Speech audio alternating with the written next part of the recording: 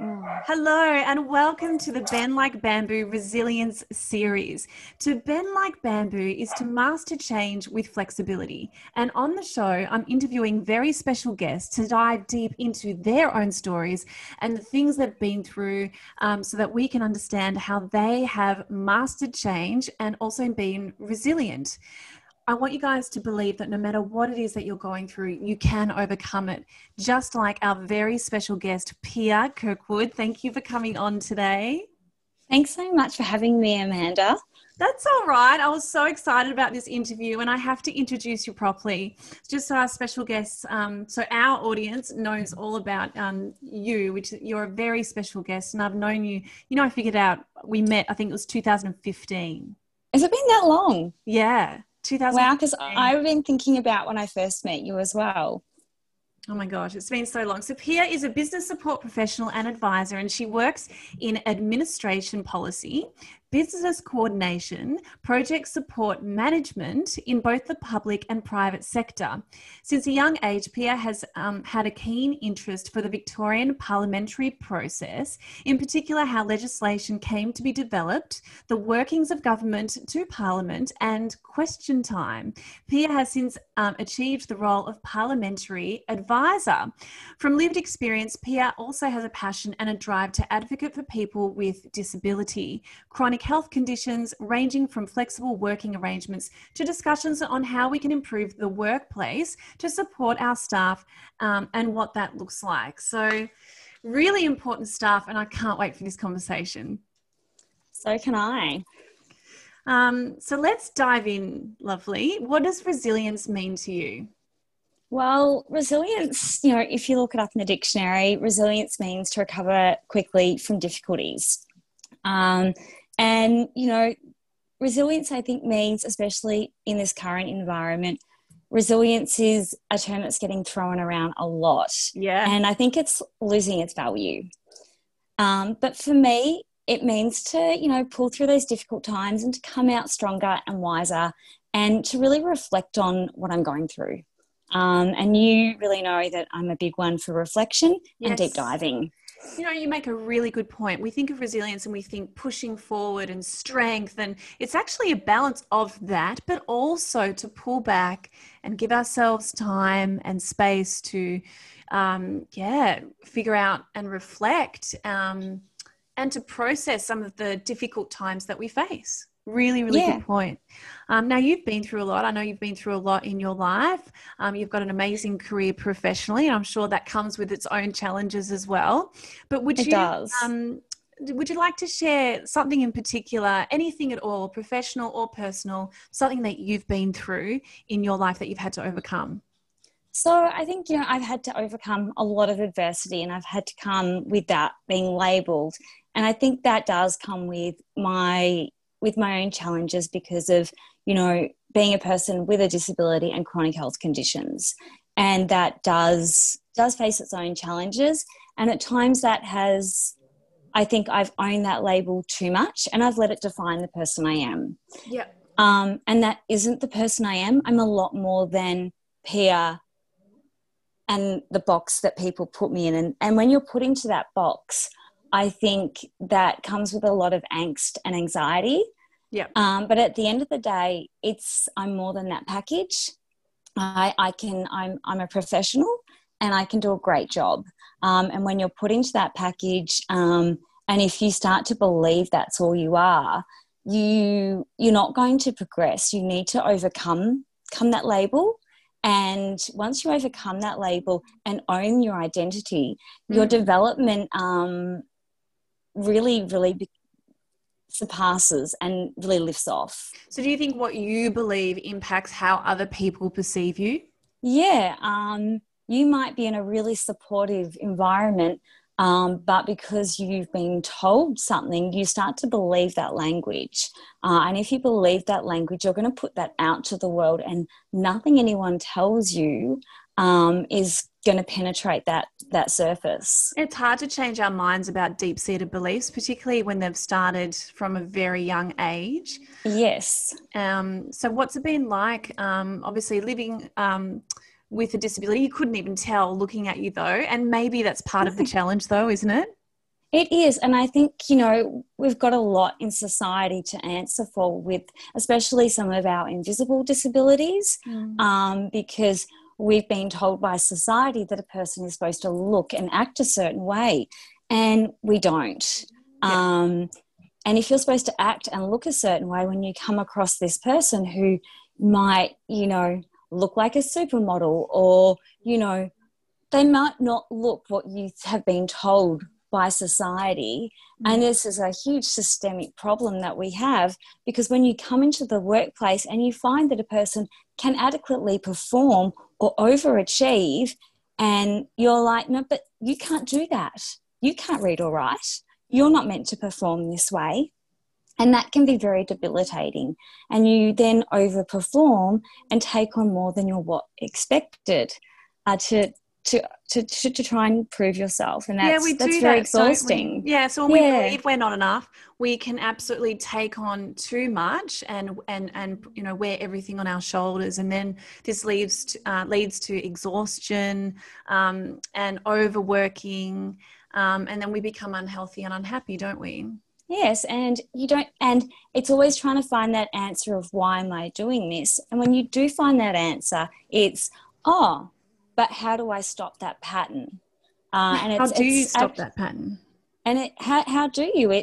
And that's something that you and I have been working so closely with me to. How do I say no? Yes, Pia is one of my clients, from Ben Like Bamboo, and that is how we met, isn't it? It is. I saw Amanda at a presentation, and I instantly connected and went, I have to see Amanda. And I've been seeing Amanda since. But one of the things I have to work on is, how do I say no? How do I draw the line for me to keep a healthy balance?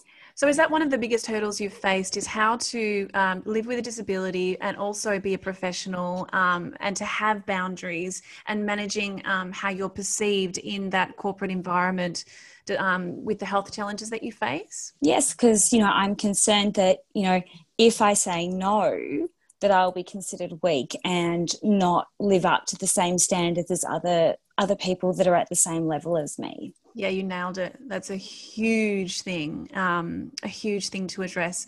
And then, so what's been your lowest point when you have taken on too much and you haven't believed that perhaps you're enough, or that you're, you know, some of the battles you've faced living with a disability? I mean, can we talk through some of those points of how you feel when you're unwell, and then how that impacts what goes on around your work? I think I'm really lucky. I do have 2 dogs who are trained assistance dogs. I know. So I do have a little, you know, trick up my sleeve that I get to take a dog to work with me to support me. Yeah. And Harper is very interactive, and Cooper is not so interactive. He just wants to do his job. So I do have that up my sleeve. I do have flexible working arrangements in my corner as well, so I do get to do a day or 2, so I can reevaluate my hours. Wonderful. So I'm really supported. So I can think, you know, should I be taking a dog or should I be going to work?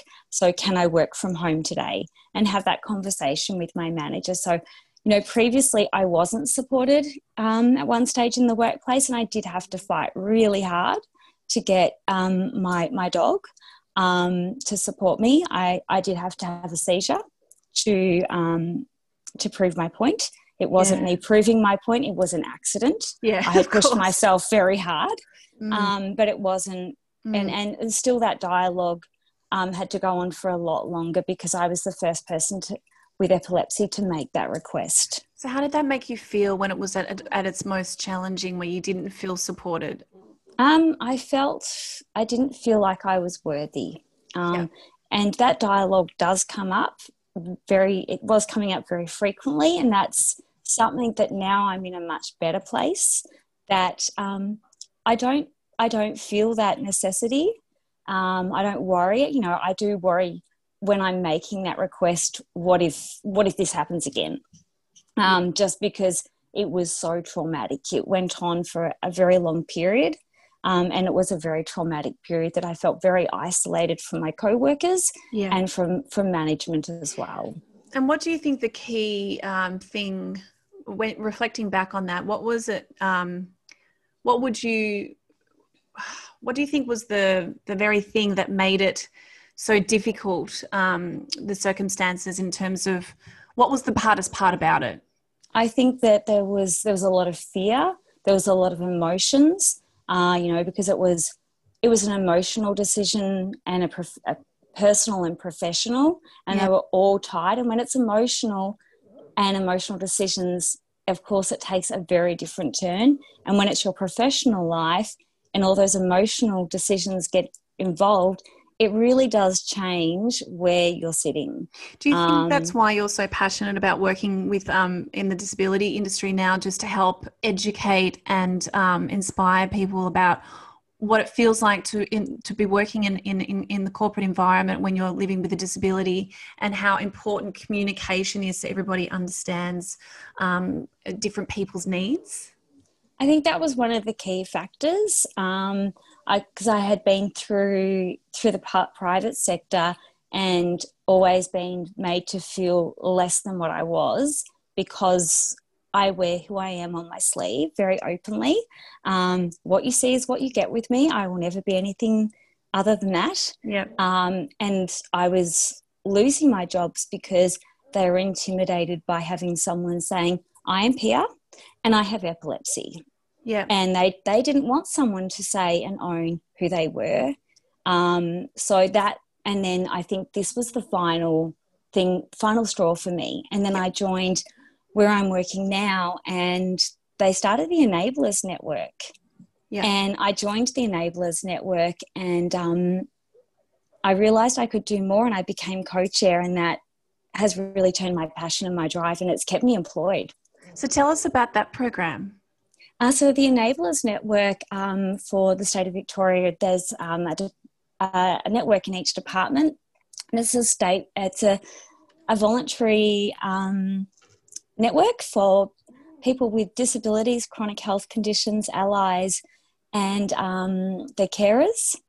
Yeah. And it's just a great network. It's for, people just get it, We advocate, we consult, and sometimes we just catch up socially. Yeah, so it's a place where you feel really, by the sounds of it, really understood.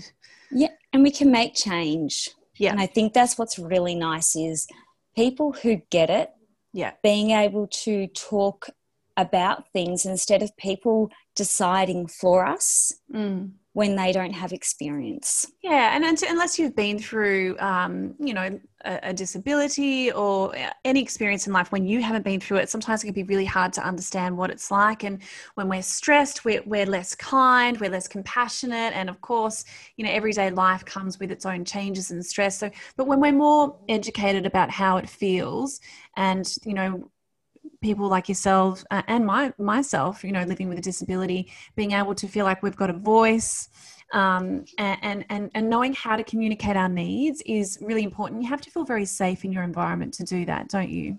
Yeah, and I think that gives people back liberation in their workplace. Yeah. Knowing that they've got a safe environment, that they also have a say, because, we've got a massive job ahead of us returning to work, and that piece of work is going to be huge. Yeah. So we have a voice at the table there. We have a voice at the table that's on so many other platforms because of the network. And that's such a comfort. Yeah. Because we have members being able to come to us and say, da-da-da-da-da, and I'd be really interested in, contributing towards this. Yeah. And it's also a great development opportunity. People then have a safe place to practice and develop, which then contributes to their development in their roles as well. That's awesome. So what was your turning point? So we understand now how things were, how it felt when it was really hard. What was your turning point that got you through to where you are now, feeling very supported and happier? And I think not letting fear control me anymore. And that's still a big factor for me, because I do get that anxiety-ridden fear sometimes, and still over really tiny things, but it's still not letting fear control me and hold me back, and taking those big, deep breaths and just getting on with it. That's really great, because we can control our reactions. We can't control other people's reactions, but we can take responsibility for doing our bit and making sure, we're doing, our bit with, showing up and being the best version of ourselves and communicating our needs. And I find that when I do that, I'm much more understood. Mm. Yeah. So how has your life been better? How is your life better now, having gone through what you've been through? I think I'm more empathetic and compassionate and understanding, and I think it's made me a stronger and a wiser person. Yeah. And I think I take a step back. I don't just dive in. Sometimes you need to take that step back and go, hang on a second, we need to just think about what's happening and listen and consider all the possibilities. Absolutely. So that everybody feels like they have a voice. And other times you do have to be really reactionary because what's happened needs to be responded to right away. Yeah, there are some important issues that do need to be addressed, even when some people feel like they don't want to look at it. And I think being, as calm as possible and as present in the moment is what helps us to be not only in our most creative state, but people are more open to listening to other people's points of view, depending on, how we communicate that. Exactly. And obviously that's what's led to you being passionate about helping other people, with disability in the workplace. Oh, totally. People come to you and they think, and sometimes they judge you because they think, oh, not so sure that you're going to get it. And then they say, what's going on? And you hear them and you repeat and you give some reflection on your own story. And they're like, yeah, you get it. Yeah. I can tell already that you get it. And I really appreciate the fact that you've listened and that you want to work with me to resolve my issue. And that's why you're perfect for that role, because when you have been on both sides of the fence, you do get it, and you can be more powerful in your role. I know that's why a lot of people come and see me, because I've been the practitioner, I am the practitioner, and I've also been the patient. And people feel understood. And if you haven't been through when you're helping people with disability, because you've been through their thought processes, their fears, all the challenges that they have to face, you're going to be more compassionate, but you're just going to be so much more helpful. So it's obviously led you on a good path.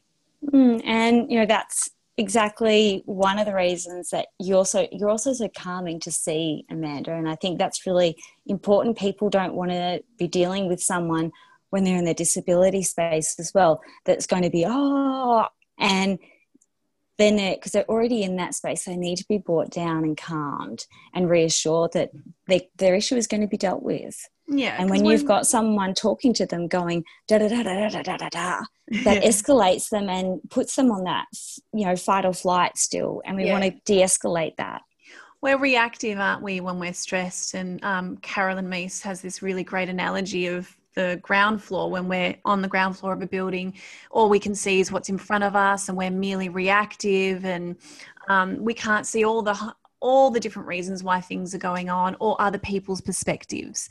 But as we rise up to the penthouse or the top floor, you have a different view, and you can see many more streets and a higher understanding of what's going on. And you're able to, only when we're feeling good within ourselves, happier, healthier, calmer, kinder, can we really open up to other people's points of view. And that's why I love the concept of flexibility, which is what Bend Like Bamboo is all about, is exactly that, being more malleable in our mindset. And that's what I love about you is, you're playing a very important role now, helping other people see that from your perspective of some of the things you've been through. And I love that you're so open about what you've been through, because it's actually helping people. And not everybody has the courage to talk about some of the difficult times that they've faced, but you do. So well done.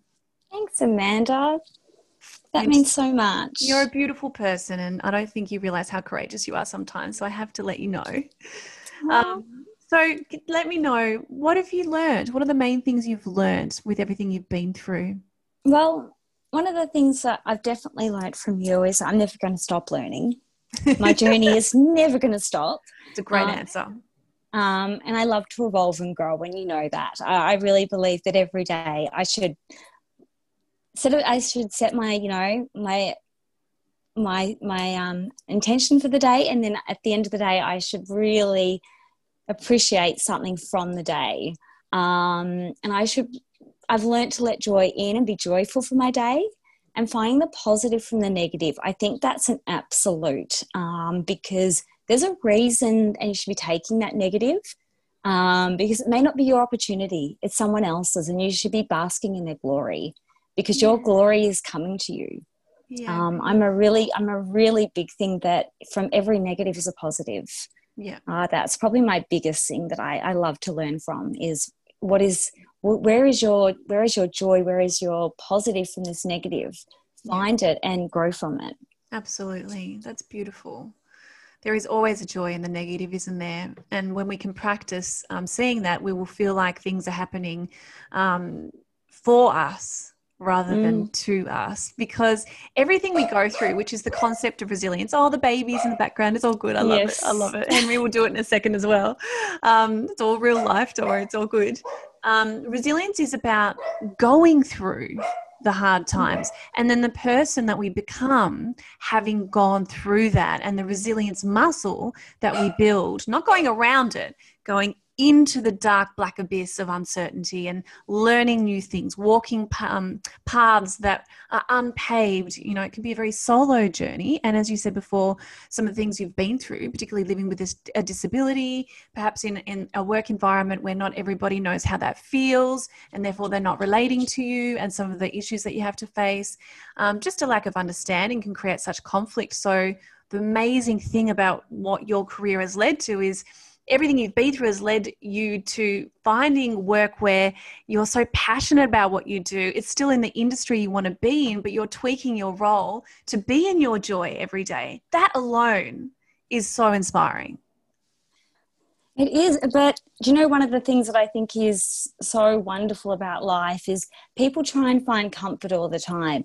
You have to walk an uncomfortable path to find your niche and your comfortable spot.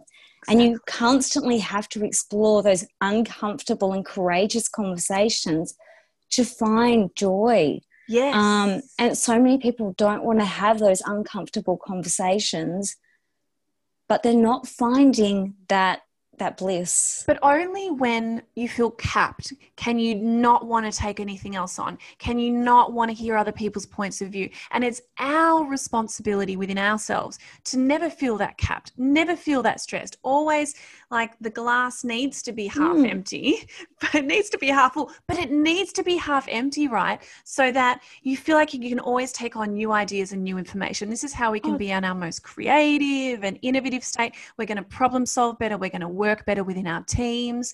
This is so important. And that is something I believe we have to do for ourselves, is taking responsibility to take time out, like you said at the start, with reflection, so that we never feel so capped. And that self-care, can you talk me through your self-care routines?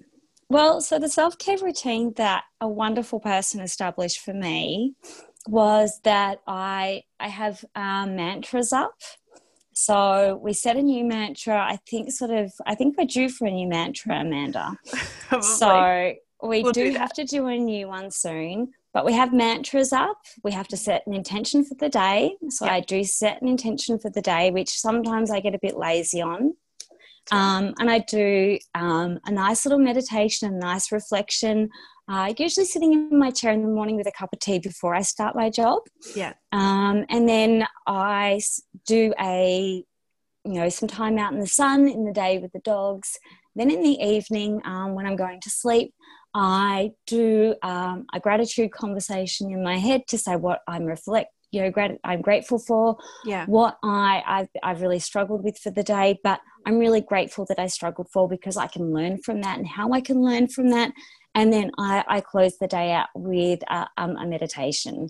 And sometimes I go with my Buddhify, and I also do my journaling as well, because if I don't journal, I get a little bit lost in my head, and then I start having some slightly negative conversations in my head with myself Me because I'm not getting my words down. Yeah, because journaling and meditation helps to empty and wash the mind. And then merely journaling, you're getting all the words out of your head onto paper, closing the tabs, and an opportunity to reorganize your thoughts.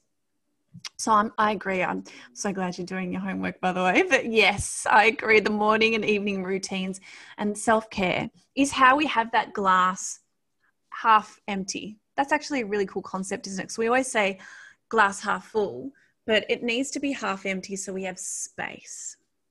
And I do a lot of to-do lists. So I keep, a work to-do list. Sometimes I do a home to-do list. And I also I follow a skin routine as well, so that I start my day and I end my day. Yeah. So that I'm nice and balanced and everything feels like it's all coming together. So there's a lot of love for me, for my brain and my body as well. Beautiful. So do you have 3 tips on how other people listening can be more resilient? Yes, let others in on your journey, because sometimes even if your journey is alone, you need to let love in. Take joy in the simple things and appreciate the day. Yep. Because that's really important. If you don't appreciate your day, I think that you lose something. Yep. Look for the positive from everything. It's really hard to do in the beginning, but it's really rewarding. The positive from the negative, they really balance each other out. Yeah, we have to remind ourselves of what was good in the day. That's one of the evening journaling questions. I've thought of that because, unless we actually sometimes acknowledge it and consciously sit and think about that, we just forget. I love that. Let others know. That's so important. Not everybody is brave. Oh, it's not about being brave. It's just some people aren't comfortable sharing what's going on in their personal lives. And it could be a lack of courage. It could be a fear of being criticized or judged.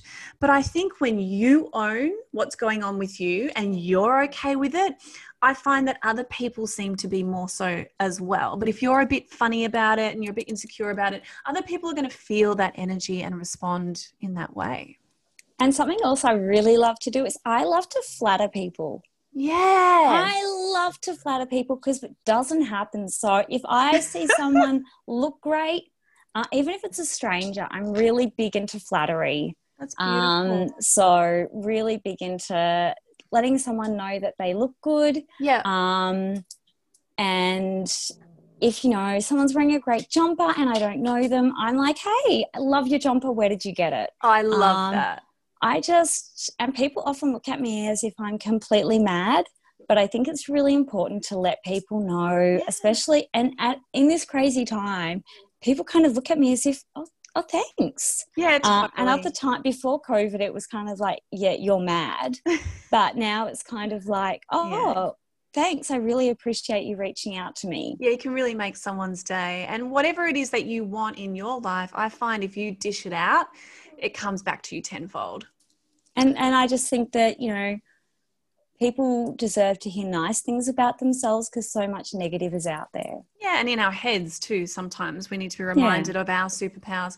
But yeah, that is such a beautiful way to end. And thank you so much for your time today. You inspire me every time I see you, your positivity, despite all the things you've been through. And you're just such a kind, beautiful soul despite it. And yeah, thanks for sharing today. That was wonderful.